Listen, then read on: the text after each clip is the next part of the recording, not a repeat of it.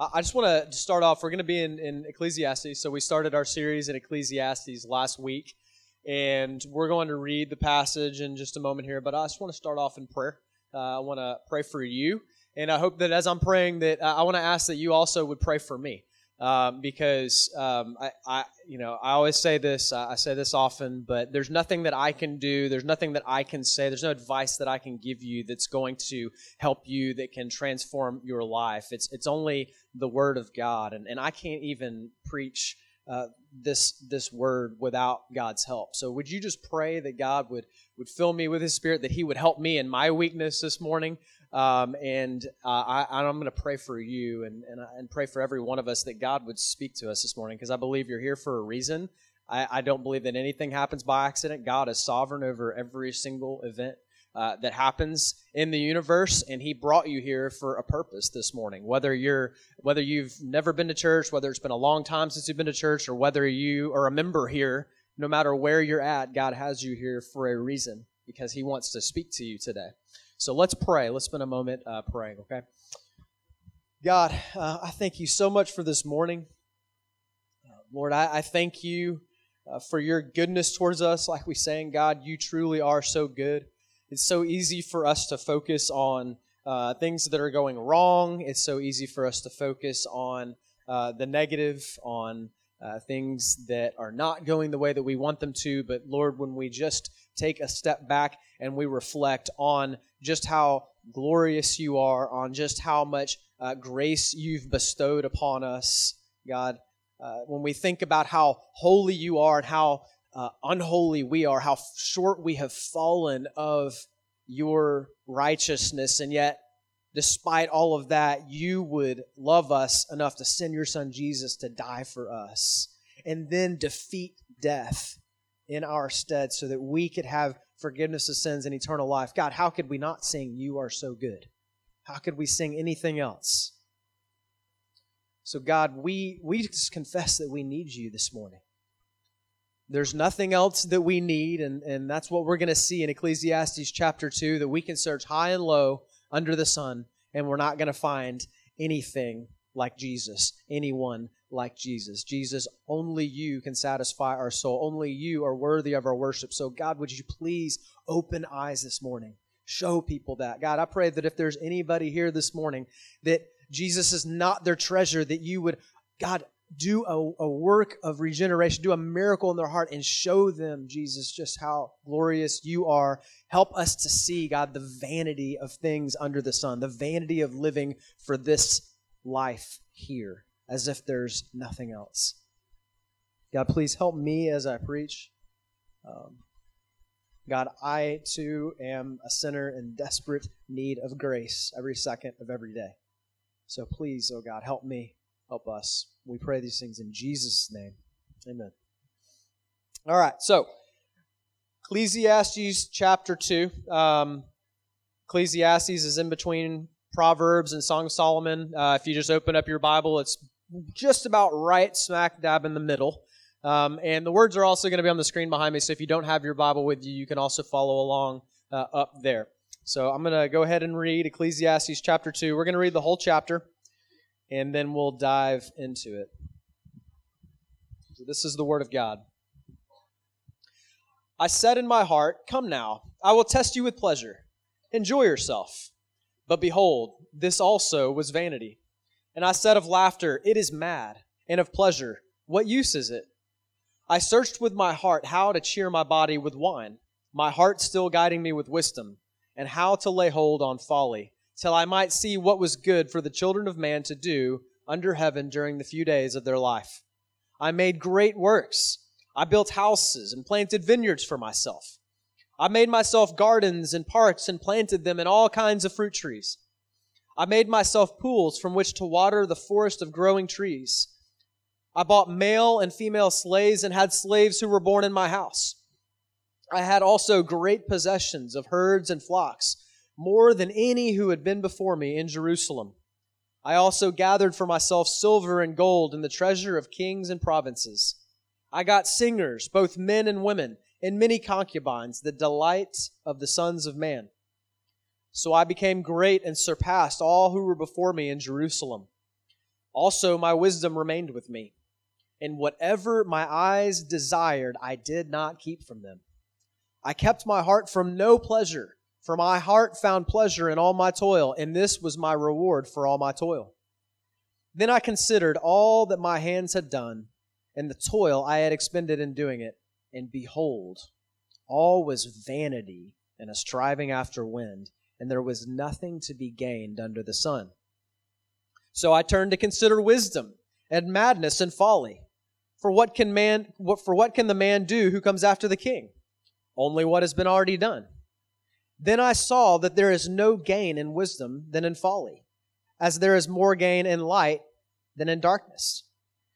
The wise person has eyes in his head, but the fool walks in darkness. And yet I perceive that the same event happens to all of them. Then I said in my heart, what happens to the fool will also happen to me. Why then have I been so very wise? And I said in my heart that this also is vanity. For of the wise as of the fool there is no enduring remembrance, seeing that in the days to come all will have been long forgotten. How the wise dies just like the fool. So I hated life, because what is done under the sun was grievous to me, for all is vanity and a striving after the wind. I hated all my toil in which I toiled under the sun, seeing that I must leave it to the man who will come after me. And who knows whether he will be a wise or a fool? Yet he will be master of all for which I toiled and used my wisdom under the sun. This also is vanity. So I turned about and gave my heart up to despair over all the toil of my labors under the sun. Because sometimes a person who has toiled with wisdom and knowledge and skill must leave everything to be enjoyed by someone who did not toil for it. This also is vanity and a great evil. What has a man from all the toil and striving of heart with which he toils beneath the sun? For all his days are full of sorrow, and his work is a vexation. Even in the night his heart does not rest. This also is vanity. There is nothing better for a person than that he should eat and drink and find enjoyment in his toil. This also I saw is from the hand of God. For apart from him, who can eat or who can have enjoyment? For to the one who pleases him, God has given wisdom and knowledge and joy, but to the sinner he has given the business of gathering and collecting, only to give to one who pleases God. This also is vanity and a striving after the wind. All right. So last week, we looked at Ecclesiastes chapter 1, and we talked about how the preacher, who we're calling him, and I'm pretty sure it was Solomon who wrote this book. So the preacher was king over Israel at some point, and he had outgained every other king who had come before him. He was the greatest king in the entire earth. He had more riches. He had more of everything. He just ran through the laundry list of things he had accumulated for himself. And last week in chapter 1, we learned that the truly wise person admits that life apart from Jesus is devoid of significance and meaning. So in chapter 1, the preacher made the point that if this life is all there is, then life is truly vanity, because in the end, death steals everything. And what he's doing throughout the book of Ecclesiastes is he's kind of taking us on this journey to find out how to have contentment and how to have purpose and happiness in this life. In Ecclesiastes chapter 2, what he's doing is he's laying out all the different ways that he's tried to find contentment. And they just so happen to be the ways that we also look for contentment today. And his purpose is to show us that the places that we typically look for contentment in our lives are dead ends. This passage that we just read helps us answer the question, how can I truly be satisfied and happy? And this is one of the great questions in life, isn't it? All of us want to know the answer to that question. Everyone wants to be content. The actor Jim Carrey once famously said, I think everybody should get rich and famous and do everything they ever dreamed of so that they can see it's not the answer. He's right. It's not the answer. But what is? If you're a Christian and I were to ask you, how can you be content? Your answer would probably be Jesus. Just look to Jesus, right? And the answer sounds simple enough. And yet if I were to ask the room, I don't want you to raise your hands and I don't want you to answer, but you can just answer to yourself. But if I were to ask the entire room, how many of you are 100% content with every part of your life 100% of the time? I doubt that any hands would go up. None of us can honestly say we're always completely content with every area of our life. We struggle with discontentment all the time, don't we? Never quite satisfied with our waistline. We just need to lose a few more pounds. Never quite satisfied with our house. We just need just a little bit quieter of a street or one more bedroom. Never quite enough salary, just one more raise, and then we'll have some breathing room in our budget. Never quite done with the to-do list. If I can just knock out a few more things, then I'll feel like I can relax and I can breathe. Have you ever noticed how hard it is for us to simply be still? It's getting harder and harder and harder just to be still. Psalm 46:10 is one of my favorite verses. God says in Psalm 46:10, "Be still and know that I am God." And oftentimes I'll hear that and I go, man, I want to do that well. I want to do that better than I can. I think we all desire that contentment, that peace, that lack of anxiety where we can just be still and know that He is God. But it's very difficult for us to do that, isn't it? Even when we acknowledge and know that He's in control and He's good. All of this just tells us that we need to hear what Ecclesiastes chapter 2 has to teach us this morning. Because no one has it figured out as much as we think we do when it comes to contentment. See, too often we keep going back to the same cisterns that cannot hold water, and it just leads to frustration. So, in today's passage, what we're going to do is we're going to identify the dead ends on the road to contentment that we are tempted to turn to. Then we're going to look at why we keep going back to those dead ends, and then we're going to finish up by talking about how we can truly be content. All right, so that's where we're heading. We'll start off the first point in your outline. The first dead end that the preacher identifies is the vanity of self-indulgence. The vanity of self-indulgence. In verse 1, he says, I said in my heart, come now, I will test you with pleasure. Enjoy yourself. And then he begins to list all of these things, all of these pleasures that he indulged himself in to try to find contentment. He tried laughter and he tried partying. He tried wine. He built great homes for himself and he had vineyards and he had servants to cater to his every whim. He didn't even have to lift a finger. He had everybody doing all this work for him. He had more money than he can spend. He had great wealth, more wealth than everybody in the world. He had any woman he could possibly want at any time. And he summarizes it in verse 9 and 10. He says, I became great and surpassed all who were before me in Jerusalem. Also my wisdom remained with me. And whatever my eyes desired, I did not keep from them. I kept my heart from it no pleasure. For my heart found pleasure in all my toil. So he's literally telling us that there was nothing that he didn't have the money to obtain. And there was nothing that he kept from himself. He indulged his every whim. And what's amazing when you think about these luxuries that he's listing here in this passage is that the things that he enjoyed, most of these things now we look at as basic necessities, don't we? Like, I was kind of thinking about this. The average person in America is way, way, way more wealthy and lives way more luxuriously than Solomon could have ever dreamed. I mean, we've got microwaves that heat food in seconds. We have planes that can make what used to be a 2-month journey a 4-hour journey. We've got central heat and air that put the temperature to our exact specifications so that we can sleep comfortably. He had none of this. Like, he didn't have enough money to even buy all of these things. He would have been blown away at the luxury that the average American lives with today. think about this, we are more wealthy and more well off than the most powerful king in the world was even like 200 years ago.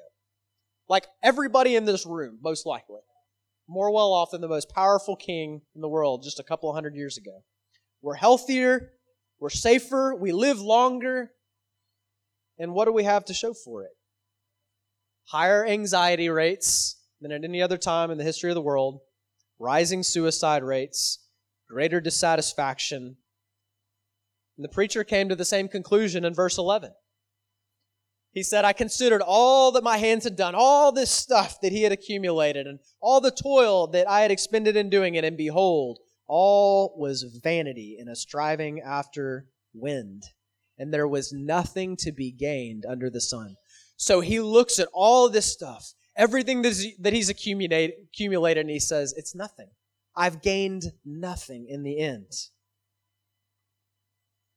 The reason that you never feel like you have enough is because at the end of the day, you know that you can't keep it.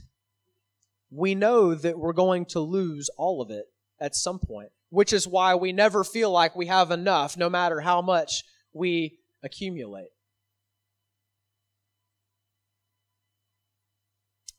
The preacher decided that since self-indulgence doesn't work, that maybe he would try something else. So next he tried wisdom and knowledge. Dead end number 2 is the vanity of living wisely.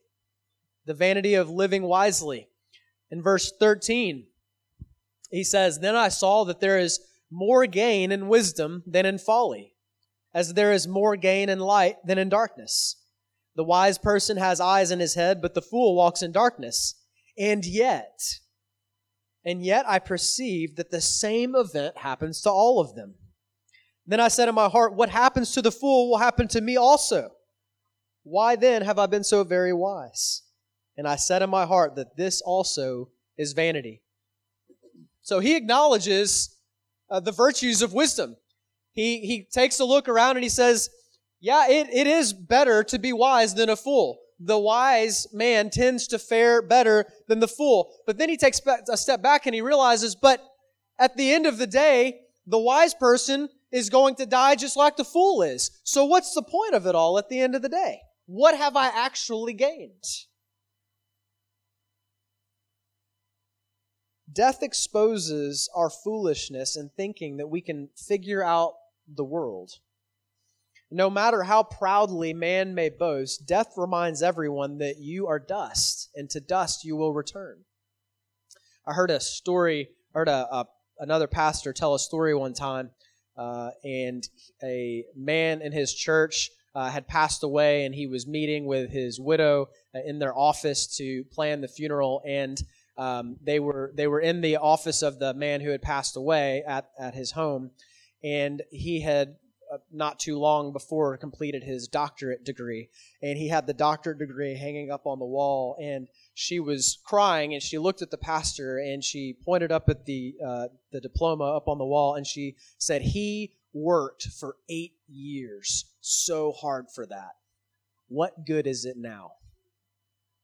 That story has always struck me. It's always stuck with me that at the end of the day, all the achievements, all the diplomas, all the doctorates, all the wisdom that we can accumulate, it's going to stay here. We're going to have to leave it behind. We can't take it with us. Even wisdom and knowledge in the end do not result in gain. So, he tried something else. Next, the preacher decided to try to find contentment in his work. Dead end number 3 is the vanity of work and achievements. The vanity of work and achievements. There are different motivations for workaholics. Anybody know a workaholic? Don't point them out. But there are different motivations for workaholics. Some have an insatiable need to achieve more, while others have an unquenchable desire to acquire more. And Solomon gives 2 reasons that work and achievements are vanity. In verse 18 and 19, he says that you cannot keep what you've built. Look at verse 18 and 19. He says, I hated all my toil, in which I toil under the sun, seeing that I must leave it to the man who will come after me. And who knows whether he will be wise or a fool? Yet he will be master of all for which I've toiled and used my wisdom under the sun. So no matter how hard you work, you cannot take what you've worked so hard to build with you. So it could be an inheritance. It could be your reputation that you've built. It could be a project you've been working on. Whatever your life's work is, you are going to have to leave it to someone else. And who knows whether they're going to be wise or a fool. They just might squander it all away. In fact, Solomon himself, King Solomon, the man that that scholars are pretty sure wrote this letter right here, this book, he built the kingdom up to its greatest heights that it had ever seen. And then, do you know what happened when his son Rehoboam took over the kingdom after he died? Within a few years, the kingdom had split in half because of Rehoboam's foolish decision. And then the Assyrians came and invaded, and they took out all of that treasure and all of that gold. They paraded it out of the palace, and they brought it back to Assyria. And King Rehoboam was deposed. It didn't even take one generation for everything that Solomon had worked so hard to build to be lost. All of his life's work. Do you see why he says it's vanity?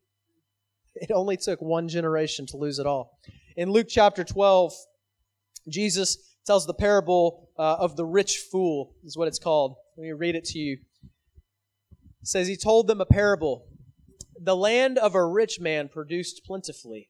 And he thought to himself, what shall I do? For I have nowhere to store my crops. And he said, I will do this. I will tear down my barns and build larger ones. And there I will store all my grain and all my goods. And I will say to my soul, soul, you have ample goods laid up for many years. Relax, eat, drink, and be merry. But God said to him, you fool, this night your soul is required of you. And the things that you have prepared, whose will they be? So is the one who lays up treasure for himself and is not rich towards God. It's foolish to live our lives amassing wealth and achievements because we cannot take them with us. They mean nothing in the end. The other reason Solomon gives for work and achievements being vanity is that you can never do enough. In verses 22 and 23, he says, what has a man from all the toil and the striving of heart with which he toils beneath the sun? For all of his days are full of sorrow, and his work is a vexation. Even in the night his heart does not rest. This also is vanity. I think many workaholics genuinely aren't in it for the money, but they're driven to excel. This is an epidemic in America. And some of you in this room are so driven to achieve at work that you will put your career before God, before spending time with Him. You'll put your career before your family. You'll put your career before anything that gets in the way of your career. What drives this? And Solomon tells us in chapter 4, if we flip over a couple of chapters in Ecclesiastes chapter 4, verse 4, he says, then I saw that all toil and all skill and work comes from a man's envy of his neighbor. This also is vanity and a striving after the wind. One of the commentators on the book of Ecclesiastes, Jonathan Aiken, he said, envy, the desire to outdo your neighbor, and the longing for recognition are the driving forces for so much reckless working. I'm not a Patriots fan, and I don't really care for Tom Brady, and they got knocked out of the playoffs last week, so I didn't feel too bad for him. But there was a fascinating interview that Tom Brady did. It was actually an Instagram post that Tom Brady put out, and in his post, Tom Brady, for those of you who don't know, by the way, he's a 43-year-old quarterback for the New England Patriots, arguably the greatest quarterback to ever play the game. And people kept asking him, are you going to retire? Are you going to retire? Because he's 43, and usually that's what people do when they're 43. They stop playing games where they get, destroyed by other human beings because their bodies get tired. And here's what he said. He said, quote, no, I know that I still have a lot left to prove. That was fascinating when I heard that. I mean, here's probably the most accomplished quarterback to ever play the game, and he's sitting there saying, I have a lot left to prove. And I found myself asking, what does he have left to prove? And to whom? That he can still play at 44? Well, is he going to need to prove something at 45? What about 55? I mean, at some point, he's not going to be able to prove it anymore. At some point, his body's going to stop cooperating with him, and he's going to have to stop. Then what? What is he going to be able to prove? The end of his career is knocking on the door, and it's very close. The preacher says that all the toil and the anxiety of striving to achieve results in vexation. Here's what I want you to seriously ask yourself this morning. What are you trying to prove? What will you have gained from all the toil and the striving of heart, all the stress, all the anxiety, all the long hours, all the pushing yourself? At the end of the day, what will it mean? The honest answer, if we ask ourselves, is, are we ever going to finish? Is it ever going to be enough? And the honest answer is that no, it won't ever be enough. There's always going to be one more year left to prove something. Because deep down, we know just how fleeting and temporary all of it is. So what do we do? What do we do?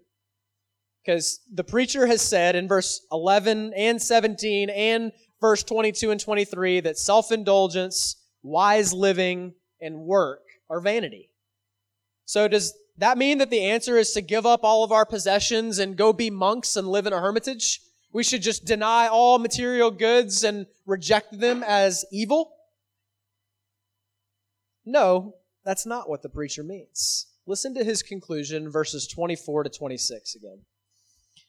He says, there is nothing better for a person than that he should eat and drink and find enjoyment in his toil. This also I saw is from the hand of God. For apart from him, who can eat or who can have enjoyment? For to the one who pleases him, God has given wisdom and knowledge and joy, but to the sinner he has given the business of gathering and collecting, only to give to the one who pleases God. This is a somewhat surprising conclusion. He says that food and drink and toil are all vanity, but his conclusion is that we should enjoy them. So what does he mean? The key is there in verse 25, where he says that apart from God, who can eat or who can have enjoyment? What he's teaching us is that God's gifts are meant to direct us to God, not to replace God. His gifts are meant to direct us to Him, not to replace Him. The reason life feels like vanity is because we have made God's good gifts into little idols, and we're looking to them to do what they cannot do. This is the essence of sin. The Apostle Paul describes this in Romans chapter 1, verse 24 and 25. He says, therefore, God gave them up in the lusts of their hearts to impurity, to the dishonoring of their bodies among themselves, because they exchanged the truth about God for a lie and worshipped and served the creature rather than the Creator, who is blessed forever. Amen. See, in the beginning, God designed creation so that as we enjoyed His good gifts, they would point us back to Him. They would only increase our enjoyment of Him.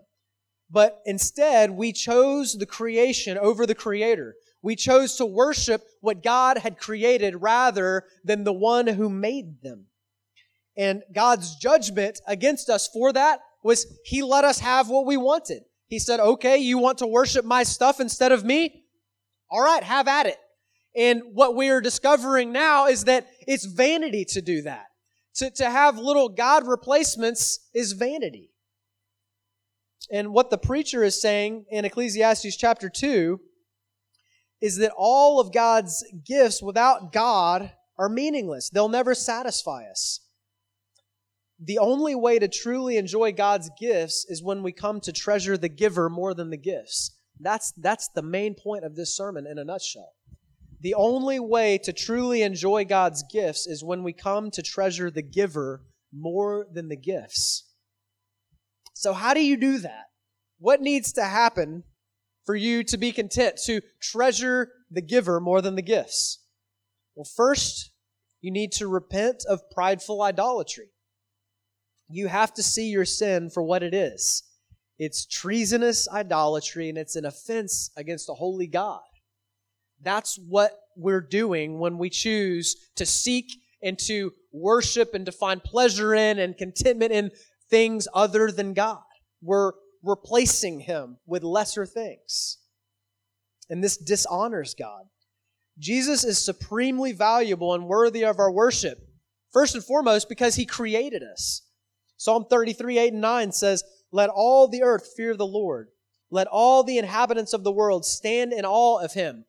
For He spoke, and it came to be. He commanded, and it stood firm." When we salivate over what God has made like it's a filet mignon, and then we treat God like the parsley on top, we're dishonoring Him. What have you been looking to as a God replacement in your life? All you need to do to figure that out is examine where's my time going? Where are my thoughts directed? Where's my money going? That's a good way to indicate what you're worshiping. Are they being lifted up to God or to a substitute? It's our sinful dishonoring of God that has brought about death and vanity. And we need to repent of looking to God's substitutes if we want to find contentment. But then we also need to see Jesus as our treasure. What's amazing is that even though we dishonor God in this way, God does not strike us down in our place. He extends grace to sinners. And honestly, that's an understatement. The good news of the gospel is that Jesus actually took on flesh so that He could come and dwell amongst us and die on the cross for our sins in our place as our substitute. That's why Jesus came. That's the whole point of the Easter story, is that Jesus came for one reason. That's to die on the cross in the place of sinners. And then 3 days later, Jesus rose from the dead, overcoming the grave. So His resurrection means that we have a future hope. That means that this cloud of death that makes everything under the sun seem meaningless, actually, Jesus has lifted that cloud of death by overcoming it. So in Christ, everything is not meaningless. In Jesus, He can restore and renew everything that death has stolen. And if you've placed your faith in Him, believing that He died for you and that He rose for you, you can have that forgiveness of sins and that eternal life. Maybe you're here this morning and you have not done that before. Maybe you haven't trusted in Jesus. My question for you would be, what are you waiting for? You can do that today. Jesus says in Matthew 13:44, He says, "The kingdom of heaven is like treasure hidden in a field, which a man found and covered up. And then in his joy, he went and sold all that he had so that he could buy that field." What's the point of that parable? The point of that parable is that the man discovered something in the field, and that something is Jesus, that was worth far more than everything else that he had. And it says that in his joy, he went and sold everything that he had to buy that field. He didn't begrudgingly go, "Oh, okay. I really want to go to heaven. I don't want to have to leave behind all of my fun things in life, but I guess if that's the thing I've got to do to be a religious person and go to heaven one day, then I'll live a boring life for the rest of my life." No, that's not what he says. He says in his joy, he sold all that he owned so that he could go and buy that field, because he realized and saw that Jesus is better. That all other things in his life were God's substitutes, that they can't fill him in the way that only Jesus can. Paul said it like this in Philippians 3. He said, "Whatever gain I had, I count as loss compared to the surpassing value of knowing Jesus Christ, my Lord." What that man who found the treasure hidden in the field, when he sold everything that he owned to buy that treasure, that's what it looks like to be saved. Have you done that before? I'm not asking, have you prayed a prayer one time and been baptized? I'm asking, do you see Jesus as your treasure? Do you prize him and value him above everything else in your life? Does he have that place in your heart? If you've never done that before, I would encourage you to do that today. And maybe you'd say, well, I don't know if I've ever seen Jesus like that, but I want to. Then you can call upon him today. You can call upon him right where you are in your seat. And you can say, Jesus, I don't want to keep going to God's substitutes. I want you. I believe that you're better. I believe that you died for me. I believe that you rose from the dead. Please help me to see you and to treasure you more than all of these other substitutes in my life that I've been filling my life with. I'm turning away from those and I'm trusting in you. You can do that today. And I urge you to if you haven't. If you have done that, if you have trusted in Jesus, then my question for you this morning is, what are you still looking for? If you are a dissatisfied Christian, the problem is not with Jesus. It's not because Jesus isn't enough and you need to go find something to add on top of Jesus in your life. The reason is that you're drawing from wells with no water. If there's something besides Jesus that you feel like you need to be content, then that something has become an idol in your life. And so the answer is not to beat yourself up, to not walk out of here in condemnation and shame, but it's to acknowledge that. It's to recognize that it's for that purpose that Jesus died on the cross for our sins, because we are sinners. And so the answer is, turn from that thing this morning, confess that to God and say, Jesus, I'm going to turn back to you. Please forgive me for beginning to put these other things in my life before you. Maybe it's your desire for marriage. Maybe it's your career. Maybe it's money. Maybe it's sex. Whatever it is that you've been looking to try to fill the void in your life, I urge you to return to Jesus this morning. If you've been wandering away, Jesus is calling you back today. And praise God that we have a good shepherd who will leave the 99 to go after the one. He's coming after you this morning if you've been wandering away. Now, I don't want you guys to walk away this morning thinking it's bad to enjoy material things, because that's not what this passage teaches. What Ecclesiastes 2 teaches is that to truly enjoy God's gifts, things like our family, marriage, food, entertainment, to truly enjoy things like that, we need to treasure the giver more than the gifts. So what he's not teaching that we shouldn't enjoy the good gifts that God has given us. But how do we enjoy God's gifts under the sun without making them ultimate? Like, how do we keep from making them ultimate and from letting them become substitutes? That's what I want to finish with. I just want to give you two ways that we can enjoy God's gifts under the sun without making them ultimate. The first is to remember that they are given by grace. God's gifts under the sun are given by grace. Entitlement is the enemy of contentment. As soon as you begin to think, God owes this to me, you are on your way to anxiety and dissatisfaction. Every good gift that God gives is given to us by grace. We don't deserve anything that we have.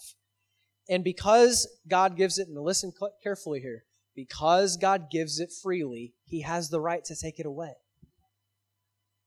A lot of times we act like He doesn't have the right to take it away.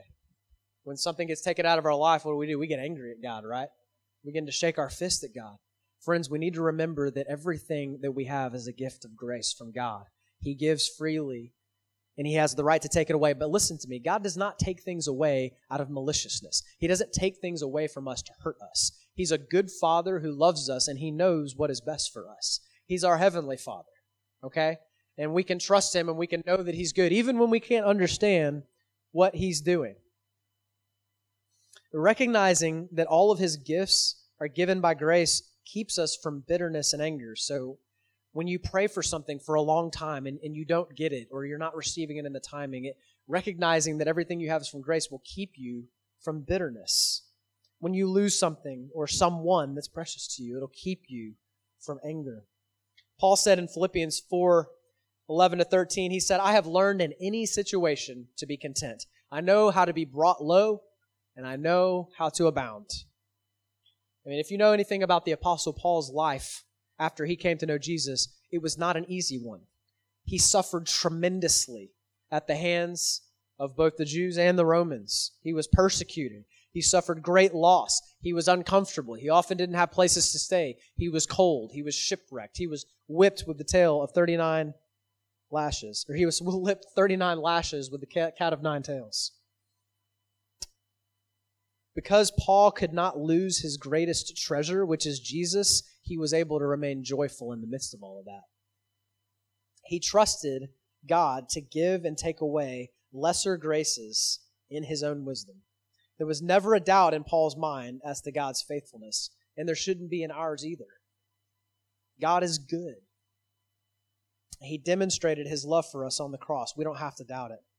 And the second way we enjoy God's gifts under the sun without making them ultimate is we need to allow them to point you back to the giver. Allow them to point you back to the giver. The preacher asked in verse 25, apart from God, who can eat or who can have enjoyment? Whenever we enjoy any good thing, we should remember that the thing is not good in and of itself. It's good because it points us to God. It's good because it points us to God. God has given us all good gifts under the sun to teach us about who He is.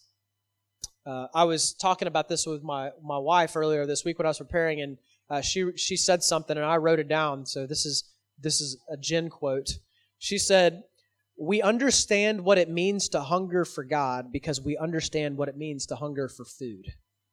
Ever think about all the little things in life, whether it's food or whether it's marriage. Why does God give us the gift of marriage? It's to point us, to help us understand what the kind of covenant relationship He's made with us, with His bride, the church. Why does God give us children, and why does He give us parents? It's to teach us how He, as our Heavenly Father, relates to us and loves us so that we can understand. If you're a father and you have a child, you understand the unconditional love you have for your son, and that's just a little glimmer, just a little peek into the incredible unconditional love that your Heavenly Father has for you. That's why God gives us all these good gifts. It's to point us back to Him.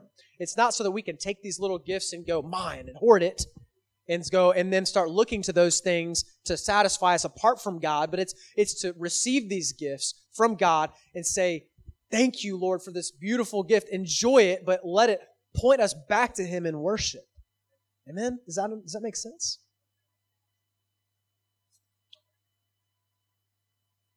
A couple practical ways to do this before we close.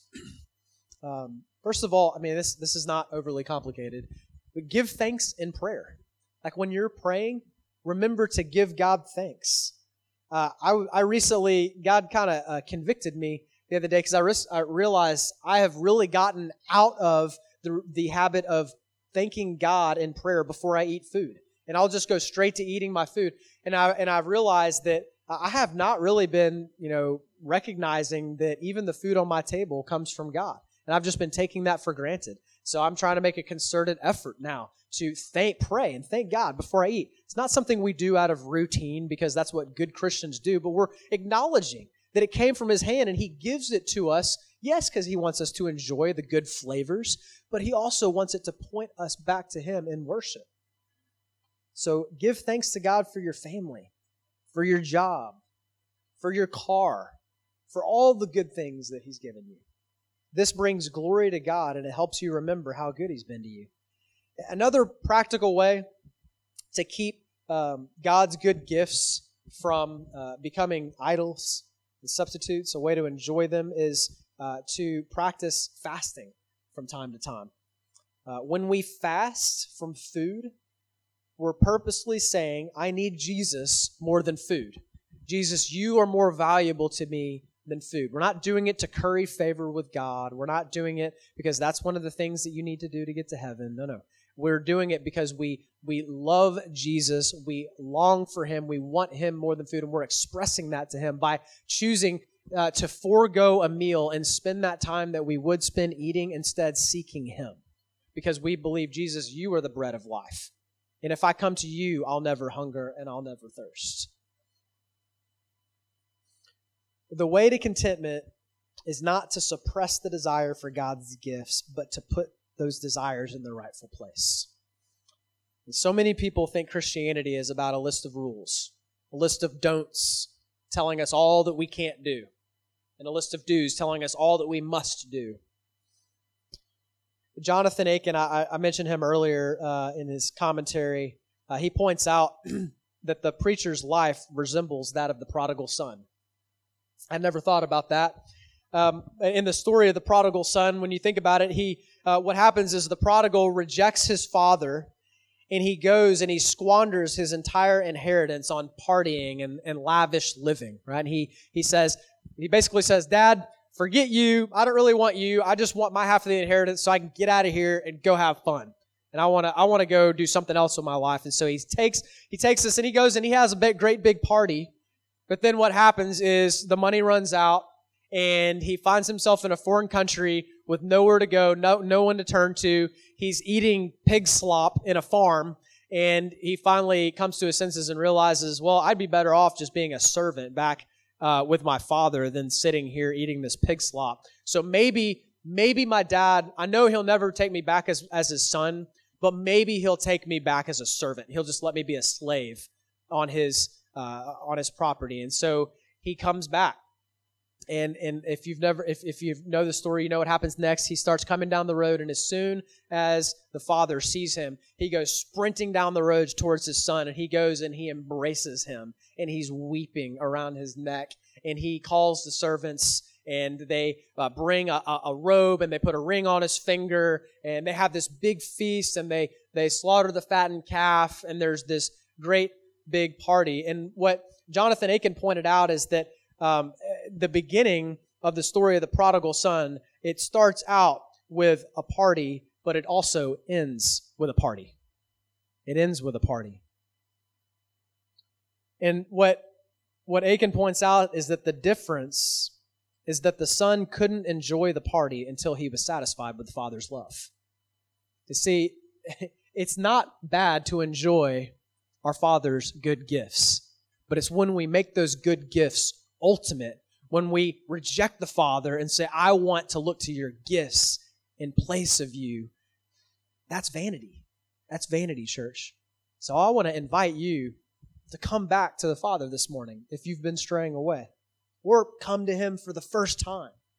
Maybe you'd say, like, I've been a prodigal son my whole life. I've been wandering around. I've never really seen Jesus as my treasure. I want to invite you to do that this morning in a moment as we sing. We're going to have a time of response. What I want to do is I'm just going to ask Carrie to start playing, and we're going to spend some time in prayer so that I can give you the opportunity to respond to God in the way that He may be calling you to respond.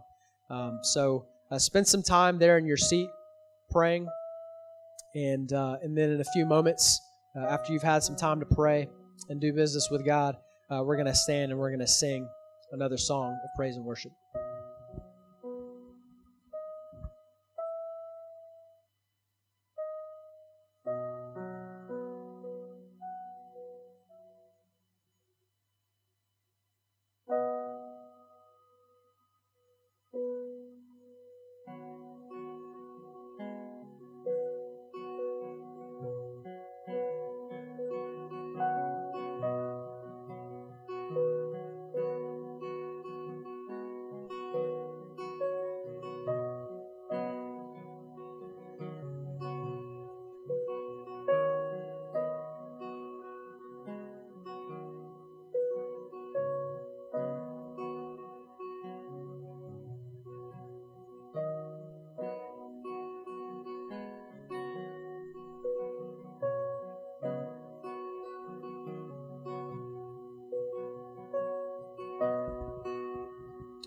Just spend some time in your seat thanking God for the good gifts that He's given you. Spend some time thanking Him. God, I thank you for blessing me with blank. Maybe it's your family, maybe it's your job, maybe it's your health. Spend some time thanking God, worshiping Him.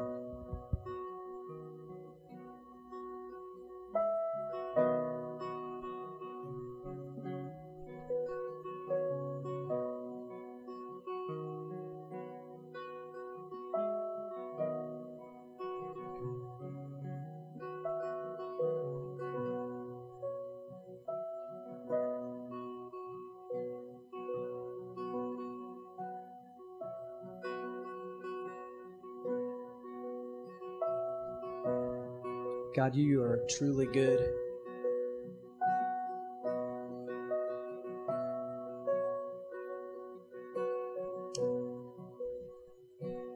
I thank you so much for your grace. Lord, I was thinking about the hymn that says, prone to wonder, Lord, I feel it. Prone to leave the God I love. Here's my heart, Lord, take and seal it. Seal it for thy courts above. God, I am so thankful for your steadfast love towards me, towards all of us in this room, even though we're so prone to wonder, to chase after lesser things in place of you. But you are faithful, God, even when we're faithless. God, I pray that this morning you would be exalted in our hearts, that you would be enthroned upon the praises of your people. As we lift up our voices to you in song right now, that we wouldn't just sing a song, but that we would pray these words out to you, that as we shout these praises, God, that we would mean it. We would mean what we're saying. When we say things like, I surrender all, pray that we truly would. When we say things like, God, you're so good to me, that our heart posture would truly be one of gratitude and thankfulness. God, you are so worthy of all of our praise. We love you. We pray this in Jesus' name. Amen.